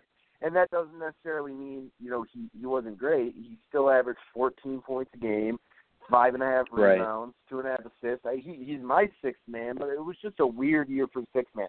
In the beginning of the year, he was clear-cut, and then it kind of went to – normally that's a very talked-about award. This year, not so much. My Coach of the Year, see, I know you were all – it has to be Terry Stotts. Now, there's three options I'd be okay with. Co-coach of the year with Luke Walton and Steve Kerr. Those are the only three I would be okay with. I hope Terry Stotts wins it because, I predicted them to be the worst team in the history of the NBA coming into the season. So I hope he wins it. Defensive Player of the Year is Kawhi Leonard. It's not close. Draymond Green isn't in Kawhi Leonard's league, and he's not. My Rookie of the Year, Karl Anthony Towns, obviously. Again, not very close at all. My most improved CJ McCollum, again, not very close at all. Most of these awards are pretty clear cut. You could say Kemba Walker's most improved. You could say Kemba Walker. I mean, that was a pretty good year he had this year. But McCollum at 13 points a game. Like Kemba, it was supremely improved. But first of all, you're not going to win it if you were already good, which Kemba was. Right. So you're not going to. Then you have to be like C.J. McCollum, where you were a bench player. You didn't do. You were known, but you weren't known as this a great player, a very good player even, and you turn it into that. Somebody who I'm kind of shocked when or isn't in the conversation, and I'm not just being a homer, I promise, is Reggie Jackson. He went from 14.5 points and 6 assists to 18.8 points, 6 assists. Added a rebound. Lost a rebound. But, I mean, this guy played a lot better. I mean, a lot better than he was last year. You want to hear something crazy about Reggie Jackson? About Reggie Jackson? So as I'm going through this whiteboard-worthy performance tally with these players, Anthony Davis had 5 whiteboard-worthy performances in the first quarter of the season. Reggie Jackson also had 5. That's all you need to know. This guy stepped up his game tremendously. Right, exactly. And I mean, his three-point percentage went up. His field goal percentage stayed the exact same, actually. But his three-point percentage went up 6%, dude. That's a huge leap. Huge leap. Yeah. He was the most clutch player. I mean, this is no debate. He was the most clutch player in the league, period. Yep. He had the most points. He had the most three-pointers made. He had the most free throws made. He had the highest free throw percentage. I mean, he did it all. And now that we're wrapping up the awards, Calvin is calling in any minute. He's just getting some things in order. Should be around 9:15. He's calling in. But I do think C.J. McCollum is obviously the most improved player. And again, I don't think he's close. This is a year where the awards just seem so skewed by the media with MVP. I think Kawhi Leonard is clearly the defensive player of the year, but people don't. Kawhi Leonard isn't the defensive player of the year because of things the media shows you. Right. They push his defense on you in ways different than where he's great. He just the numbers are where he's great, and it's not big blocks and huge. The steals are pretty obvious, but it's just the correct thing, the correct fundamental plays, which is what the Spurs are, and that is why he's my defensive player of the year. Yeah, he's and last year I feel like DeAndre Jordan should have won Defensive Player of the Year for multiple reasons, but Kawhi Leonard this year is like almost non-debate outside of Draymond Green, because I thought Draymond Green could have got it last year as well, but Kawhi this year is just full frontal, just no chance outside of that. Well, playoffs, and that's another thing. Real quick, that's another thing. If you have Hassan Whiteside in your top 3 for Defensive Player of the Year, stop doing award predictions. Stop doing the award predictions. No. I 100% agree. He refuses to defend the most common play in basketball, the pick and roll. He refuses to defend it. He is not a great defender. Hassan Whiteside, he's a great shot blocker. Hassan Whiteside turned into a bench player the final month of the season. You don't deserve an award if you don't start the final month of the season. You hit it right on the head. He's turned into clearly just a garbage man. He has not developed his game at all. I mean, all he does is grab boards. All he does is block shots. He does nothing else. Literally, he does nothing else other than tip in balls. He has a little bit of an offensive move. He's big, but he has no real fundamentals at all. He's kind of like baby DeAndre Jordan. That's what he is. Like, that's literally all he is, except DeAndre actually plays defense and knows how to play fundamental defense to a degree, but that's what he is. He's not a big-time threat outside of that. So, I'm with you. I actually don't think DeAndre Jordan's a great defender either, but I get the point you're making. Let's talk about playoff predictions. Let's do it. Andrew, you go first. I want you to go first because then I'm going to go into mine. Are we going? Did you guys do Eastern Conference yesterday? No. We're doing all of it. We're doing all of it today. All right, let me pull up the bracket here. Let's start with the East. Why we're here? 1 versus 8. My Pistons. I really think that they, and this probably isn't me being a homer, but this Pistons team, Stan Van Gundy and this Pistons team knows what to do against LeBron James. Stan Van Gundy has his whole career, and I really think, I know I predicted them to lose one game throughout the whole Eastern Conference playoffs, but I really think they could be the hardest series for Cleveland and maybe take them to 6. They're not getting past 6. I agree. I'm not going to be foolish. But I really do think that this team could push them. I know it's playoff LeBron. I know it's a whole different animal. But the Pistons got 5 to 6 players who are all very good. And that can win you a playoff game or two against even a team as good as the Cavaliers. Marcus Morris is a great matchup for LeBron. He loves playing LeBron. He's one of the few players who can talk to LeBron, kind of crap talk him, and just kind of still play with him. Like when Tobias Harris used to do it, LeBron used to just dominate. LeBron loved playing the Magic because he knew he was just going to go dominate Tobias Harris. Marcus Morris does it, but he does it in a different way. He will push you. He will put his nose on your nose and get in your face in the middle of the court. So Marcus Morris is kind of that guy who I think is the X factor in this series. You're still going to get playoff LeBron. The Cavs are still going to advance, but I do think Marcus Morris could be the key cog in why the Pistons win 1, maybe 2 games. All right. I'm gonna give you mine. I think Cleveland wins in 5. I think they're gonna win 4-1 over the Pistons. I wouldn't be shocked if the Pistons won 2, but 2 would be a maximum, as the Cavs will get it done. Andrew, who do you think in Toronto and Indiana? Oh, I think this is going to be an awesome series. If Paul George can be somewhat efficient in this series, I think this could go 7. I think it'll probably go 6, and I think the Raptors will come out. But I think Paul George is going to average something nutty like 35 points a game in this series. And I really think that he could push. And don't get me wrong, this is not a knocking on the Raptors and how bad they've been in the playoffs over the past few years. This is just saying that I think the Pacers are a lot better than a 7th. And they were inconsistent all the year. They had a ton of fourth quarter leads. And I think this is going to be a very fun series, watching DeMar DeRozan, Kyle Lowry go against Paul George, go against George Hill. And George Hill playoff defense, as we all know, is terrific. I think this is going to go 6 games, maybe 7. If it goes 7, I actually think the Pacers will win the series. And I think you're spot on with the 6-game series. I think Toronto's going to win in 6, but again, I would not be shocked if Indiana found a way to win in 7. I really wouldn't. Let's finish the rest of these series. I'm just going to give you mine. Miami wins 4-3. I have them. Calvin on the line. Let's get Calvin here. Let's get Calvin's predictions with us. Everybody, Calvin is here on the line. His article is going up tonight, his playoff prediction article, so I can't think of a better topic for us to talk about. Calvin, what's going on, man? Hey guys, how are you? All right, everybody, this is the Hoopers Log's first writer. Calvin, real quick, just because I want to make a point here, how much writing experience did you have before we started working together?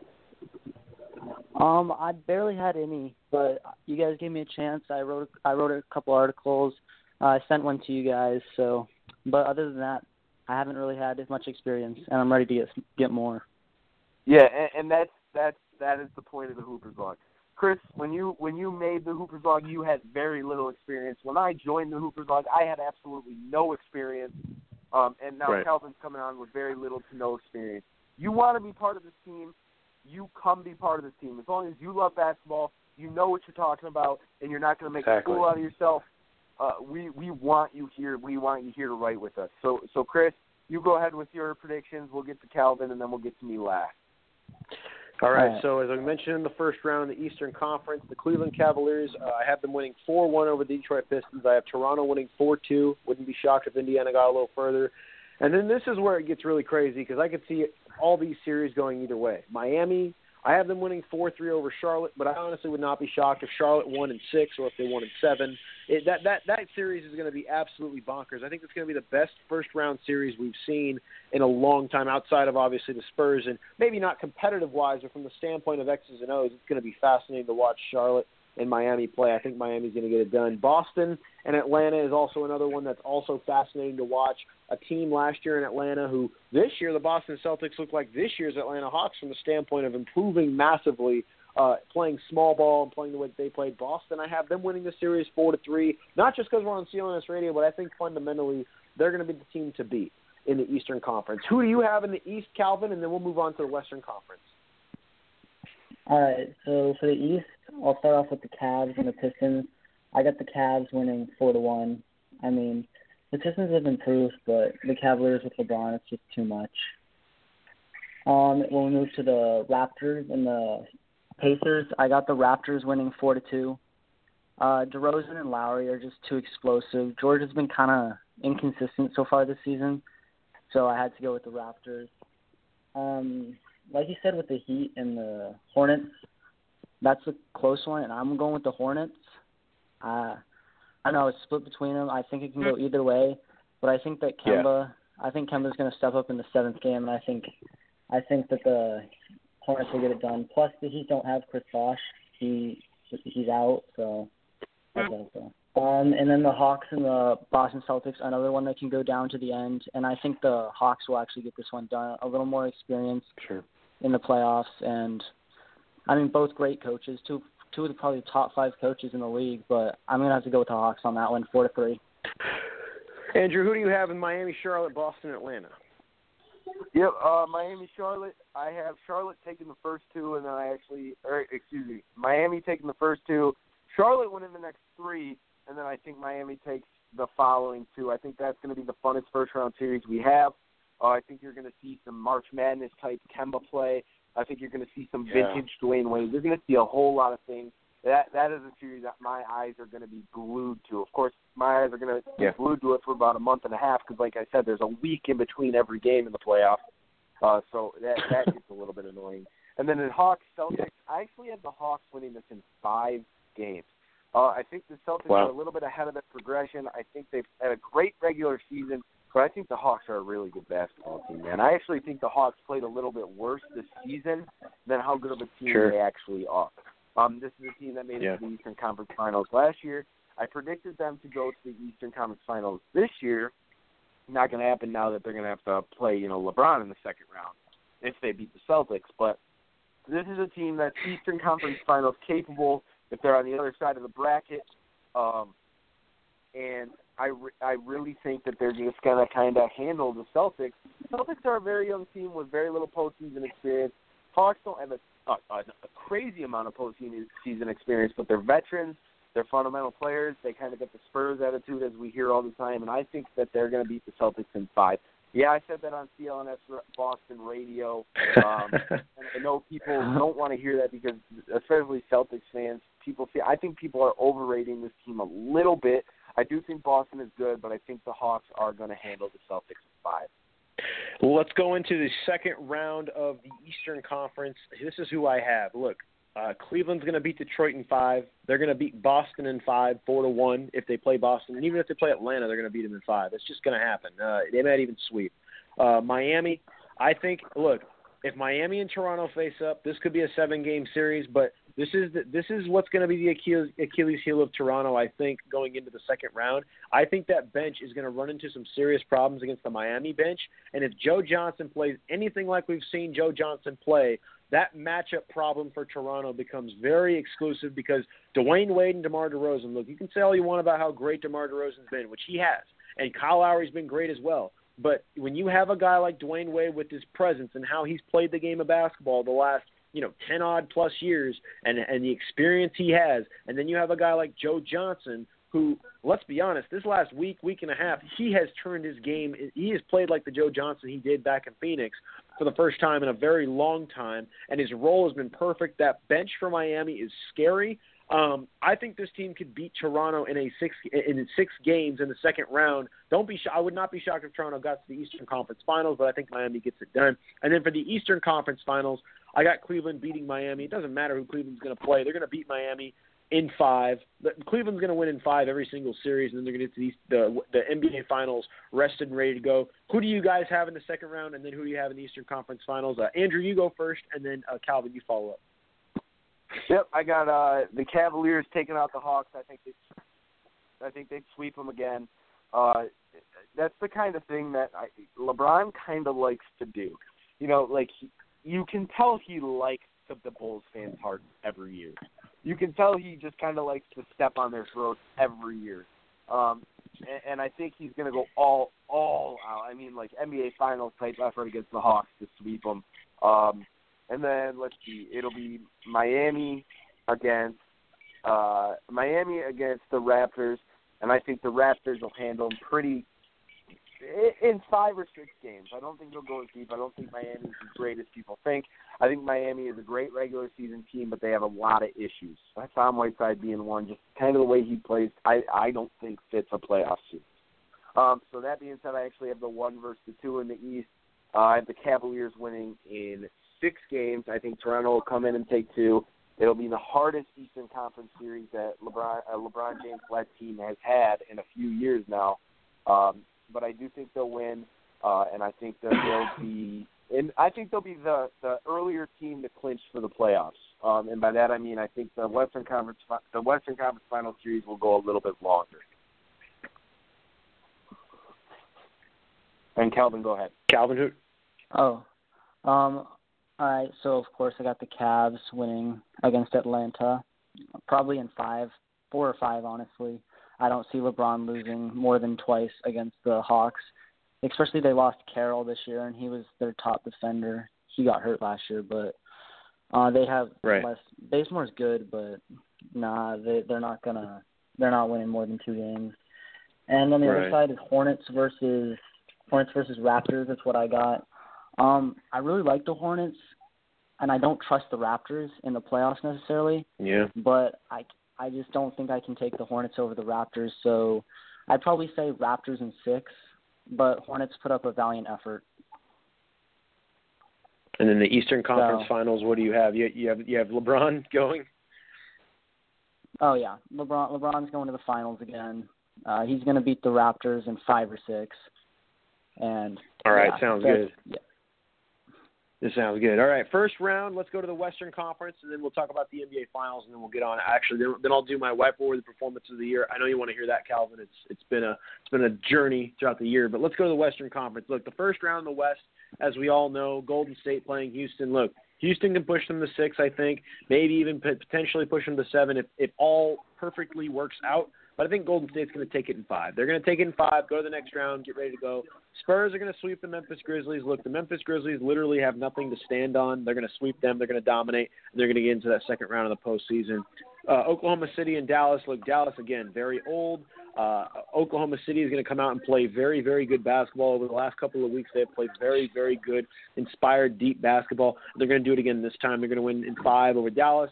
And the Clippers are going to beat the Portland Trailblazers. Look, Portland could push this to 6, maybe even 7, but the Clippers, I think, are going to get it done in 5. They're going to win in 5 over Portland. They're going to head to the second round. What do you guys have? Andrew, you started off first. All right, so I actually think the Warriors are going to sweep the Rockets. Again, as I said the other day, I have some stupid dogs upstairs now that we're doing the shows at 8 o'clock, so I'm really sorry if you can kind of hear them in the background. So I think the Warriors will sweep the Rockets, but I think every game but 1 will be within 5 points. You know, Calvin, real quick, you throw out your predictions for the whole Western Conference Finals, and I'll do mine. Give me 1 minute. Oh, okay. All right, so the Rockets-Warriors, I got the Warriors winning in 4-1. I mean, Harden may have a game where he drops 45 to 50 points, and they might steal that one, but I don't see them competing necessarily with the Warriors. That's not much of a chance. Spurs are easily going to beat the Grizzlies 4-0. Don't really see a bunch of D-League players beating the San Antonio Spurs. Oklahoma City, I got them beating Dallas in 6. Dallas is just not athletic enough. They're a little too old to keep up with the fast-paced play of Oklahoma City. And I got the Clippers in 6 as well. I really like Chris Paul, and I think that the Clippers are going to get it done. Blake Griffin's he's going to be a little rusty in the first couple games, but by the 5th and 6th game, he's going to be ready, and he's going to be ready to play in the next round. All right. So sorry about that, guys. I just lost my mind on my notes. So I got the Warriors sweeping the Rockets. I think all the games will be close, but one where the Warriors will win by like 30. I have the Spurs sweeping Memphis. I think each game will be actually 15-plus points.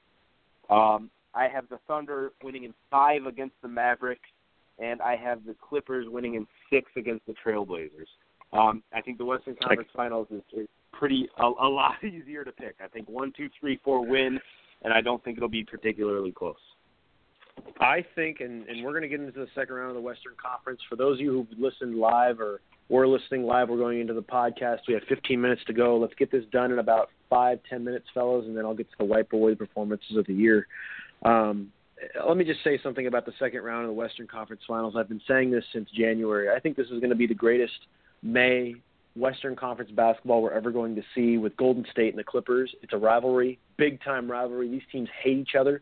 And San Antonio and Oklahoma City about 5-6 years ago had back-to-back Western Conference Finals, and they hate each other as well. This is going to be some of the best basketball we've seen probably in the last 20 years. I'm not lying when I say that. Golden State and L.A., that is going to be a tough series. L.A. Clippers choked last year. They're going to have that as a reminder every single day in the postseason to say, don't choke it away. You're good enough to get it done. I think they can, and I think they can test Golden State. Can they beat Golden State? Yes, they can. Will they? No. It's going to come close. I think they're going to freak out the media and say, oh, my God, the Warriors are freaking out. They're not going to do it. The Warriors are going to win the series, but it's going to be very close, and people are going to recognize why this Clipper team is good enough to go forward in the future. Golden State wins the series in 7. It's going to be an unbelievable series, and I think Golden State's going to get it done there. San Antonio and Oklahoma City. Just look, this is going to be unbelievable from multiple perspectives. Kawhi Leonard, KD, Russell Westbrook, Tony Parker, Tim Duncan against Serge Ibaka, LaMarcus Aldridge against Sam Adams. It's going to be an Enes Kanter. It's going to be an unbelievable series from that perspective. It's going to go 7. I'm going to be freaking out. I might get some gray hairs during the postseason as a Spurs fan, like I did back in the day watching this one. Spurs win it in 7. It's going to be incredible, and it only sets up for the greatest Western Conference Finals of all time. What do you guys think? Calvin, go first. All right, so in the beginning of the year, I picked the Clippers to come out of the West. That was before all this Golden State 73 wins, Spurs being, the Spurs' best defense. But I'm not sure. It's going to be difficult for me to pick the Clippers over the Warriors. I want to so badly, but I can't. I'm going to have to go with the Warriors in 7. And I'm going to have to go with the Spurs in 6. I just don't trust Westbrook in the 4th, and especially against the Spurs for 7 games. I don't see them keeping up with the Spurs. The Spurs' efficiency is out of this world, and Thunder they fold in the 4th. And there's not much to that. So, yeah, Warriors, Spurs in the Western Conference Finals. I got the Warriors over the Clippers in 6 games. I'm kind of with you, Chris. I think the media will kind of blow up.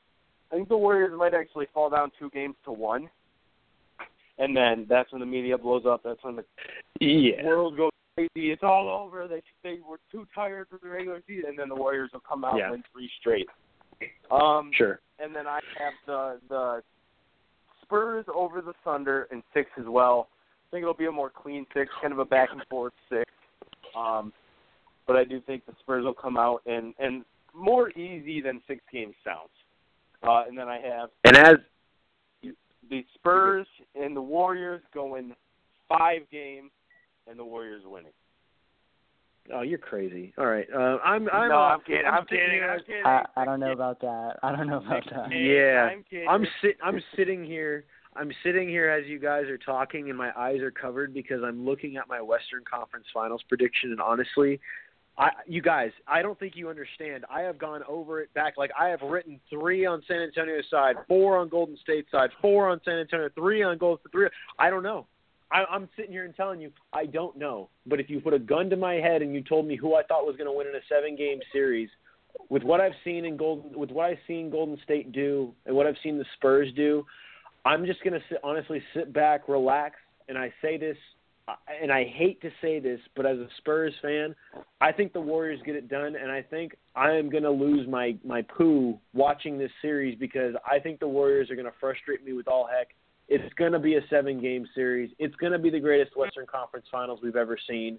I don't think we're ever going to see basketball the same after this series, and I think there's going to be people just churning for this type of series for years to come because this really will be 2 of the best teams in NBA history duking it out for a spot at the NBA Finals. And I see the Warriors going, but honestly, honest to God, and it's not just me being a Spurs fan, as an objective fan, I could see it going both ways, but the objective side of me took over and said, look, Golden State playing the way they've done, how well they've played, how they can adjust, I think they have enough to beat the Spurs, but I think it is going to be an all-time classic series. What do you see, Calvin, and then you go, Andrew? Oh, man. I mean, it's going to be a classic series no matter what, however it goes down. Earlier this year, I was leaning toward the Spurs, and at this point, I mean, we're going to have to see in the playoffs, but at this point, I'm leaning toward the Warriors. It's just that Steph Curry, man, I'm not a fan of the guy, but he's out of this world, and I think that I don't know what the Spurs can do to stop him. And if it's not him, then it's Green, and if it's not Green, it's Thompson. And if it's not them, their bench is completely amazing. The team is so deep, and I just think it's going to be too much in the end. And I think the Warriors will probably win in 6 against the Spurs. And what about your finals prediction, Calvin? I want to hear that one first before me and Chris talk. I'm not picking. I can't pick. I can't pick right now. No option here. You have to pick, Calvin. I can't. Oh, not LeBron, man. I can't do LeBron. All right. You know what? LeBron's going to beat the Warriors. LeBron's going to beat the Warriors in 7. There you go. Damn! Nice. I don't have my computer up right now, so I had to do the soundbite by myself. Chris, what do you got, man? In the NBA Finals, and this is why I picked the Western Conference second after we talked about the East.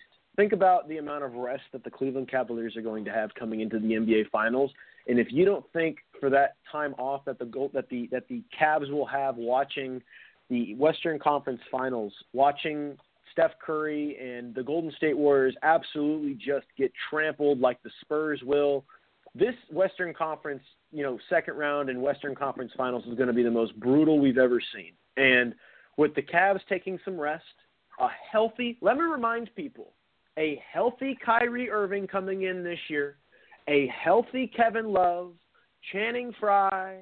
You also got Tristan Thompson. Playoff Tristan Thompson will be back in the building. Dellavedova. Let me just spell it out for you last year. Golden State was down 2-1 to a non-Kevin Love and non-Kyrie Irving Cleveland Cavalier team with the Golden State Warrior team they had last year. Healthy, got lucky with the teams they played in the first round, second round, and third round. And now you have the Cleveland Cavaliers coming in rested, only playing, I have them only playing 15 games in the postseason, having the rest they're going to have. I agree with Calvin. It will be the Cavs in 7. Because of that alone, the Golden State Warriors will be good. They're going to look great, but LeBron is going to play LeBron basketball, and he has Kyrie Irving, and he has Kevin Love, and that bench is deeper, and they're a bigger team than last year. It's going to happen. LeBron is going to cement his legacy and be seen as the greatest player we've ever seen in basketball history. Ooh, I like that. I thought that sounded fantastic. First of all, Chris, I just want to say good job to you on being objective on the Western Conference Finals, because I promise you, if the Pistons won 67 games and let's say the Celtics went 82-0, I promise you I'd pick the Pistons to win the series. I would. There's no way I wouldn't pick the Pistons to win the series. It's hard, man. So shout out to you for being objective, because I would not have been able to do it, even though I probably would have known in my head. The NBA Finals. First of all, if the Cavaliers want to win the NBA Finals, Kyrie Irving is going to have to play a hell of a lot better than he's played so far this year. He's back from his injury, and he's still playing like crap. Not like crap, but he's not the Kyrie he should be at this point in his career. He's going to have to play a hell of a lot better. Kevin Love is going to have to make at least 40% of his threes, and Tristan Thompson's going to have to get at least 5 offensive rebounds a game. On top of all that, LeBron James is going to have to shoot 33% from 3, 45% from the field, and average at least 33 points a game. Now, that being said, I think the Cavaliers will beat the Golden State Warriors in 7 games for the simple fact of, like you said, Chris, they aren't going to play nearly as many games as the Warriors in the playoffs. Not even close. And not only the amount of games, but the toughness of each game, the intensity of each game that the Golden State Warriors are going to have to go through, and have already been going through for about a month now, is going to exhaust them not only physically but mentally. I think you are going to get like you said, maybe the greatest performance, maybe the greatest legacy cementing performance in the history of the league, and I think you have possibly, if LeBron wins this, I think he'll still need one more championship to be considered the greatest of all time. But if he wins this, words would not be able to describe how huge that is for his legacy, for him as a person, and just for basketball. Because I think that'd be a good thing for basketball if that happened. I think it'd keep parity alive. And we'd all realize that nobody likes Steph Curry. So that's this championship for LeBron, if he wins it this year, it's a lot like when Kobe beat the Celtics in 2010. This would cement his legacy as the greatest small forward in NBA history, and it wouldn't even be a debate. There's no debate. Like, if he can beat a 73-win Golden State Warrior team with the team that he has in front of him, creating the team that was garbage 2 years prior to not even being in the conversation of a playoff contending team to then win the title over the 73-win Warriors, I don't care what conference they play in. You're beating the best team of all time. If you can do that, I don't know how that doesn't cement his legacy, and I don't know how the haters don't shut up. I mean, we all know about the haters. I don't know how they don't shut up after that. That is something that we will always see, and people forget. This will have been his 6th straight NBA Finals appearance. That's all you need to know. 6 straight, 3 in 6 years, and beating the best team of all time. Greatest small forward we've ever seen in NBA history if he gets it done, especially in 7. Especially in Game 7 in Golden State. It would be unbelievable. That would be amazing. Here's the thing. If this series goes 7, LeBron's dropping 60, and I promise it won't be on 52 shots. No, it won't.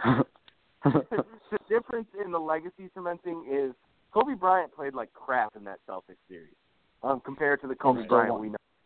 LeBron James plays like crap. They're getting swept. And it's that simple. So this.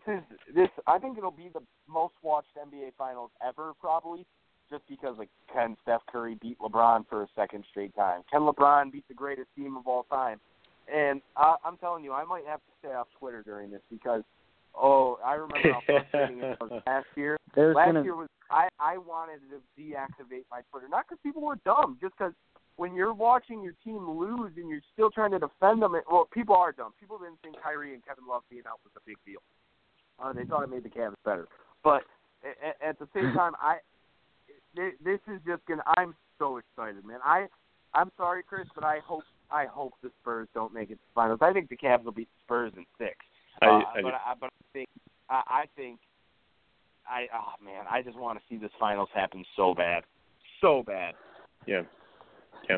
I want LeBron to beat the Warriors so bad. Man, these guys got to stop saying 2 and 4. No more 2 and 4. No more 2 and 4. Yeah, no.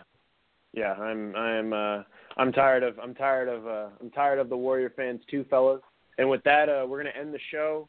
I'm going to do the top 10 whiteboard performances on YouTube. So if I've listened to the entire show, I'm going to do it on YouTube in just a moment because obviously we took up a lot of our time talking about everything that was way more important than the top 10 performances of the year. Maybe I could squeeze it in, but I definitely know that it won't work because the show will cut off in about 2 minutes. So with that, we got about a minute left. in the show. Thank you again for listening. The playoffs begin tomorrow, and the playoff games that are going to be on tap will be between the Pacers and Raptors, Rockets and Warriors, Celtics and Hawks, and Mavericks and Thunder. And then you also have 4 games on Sunday with Pistons, Cavs, Hornets, Heat, Grizzlies, Spurs, and Trailblazers and Clippers. That is episode 119. We will recap the playoff games for you on Monday. Andrew, thank you again for showing up, and Calvin, thank you again so much. Say your goodbyes, fellas, and we'll get off the air. Everybody go to hooperslog.com tonight to see Calvin's article. Thank you very much, and peace. Thank you, guys. Peace out. All right, everybody, have a good one. Enjoy the postseason. It's going to be unbelievable. Stay tuned for that YouTube video of the top 10 Wiper-worthy performances of the year. It should be a solid 6-minute video. Have a good one, everybody. The playoffs have begun.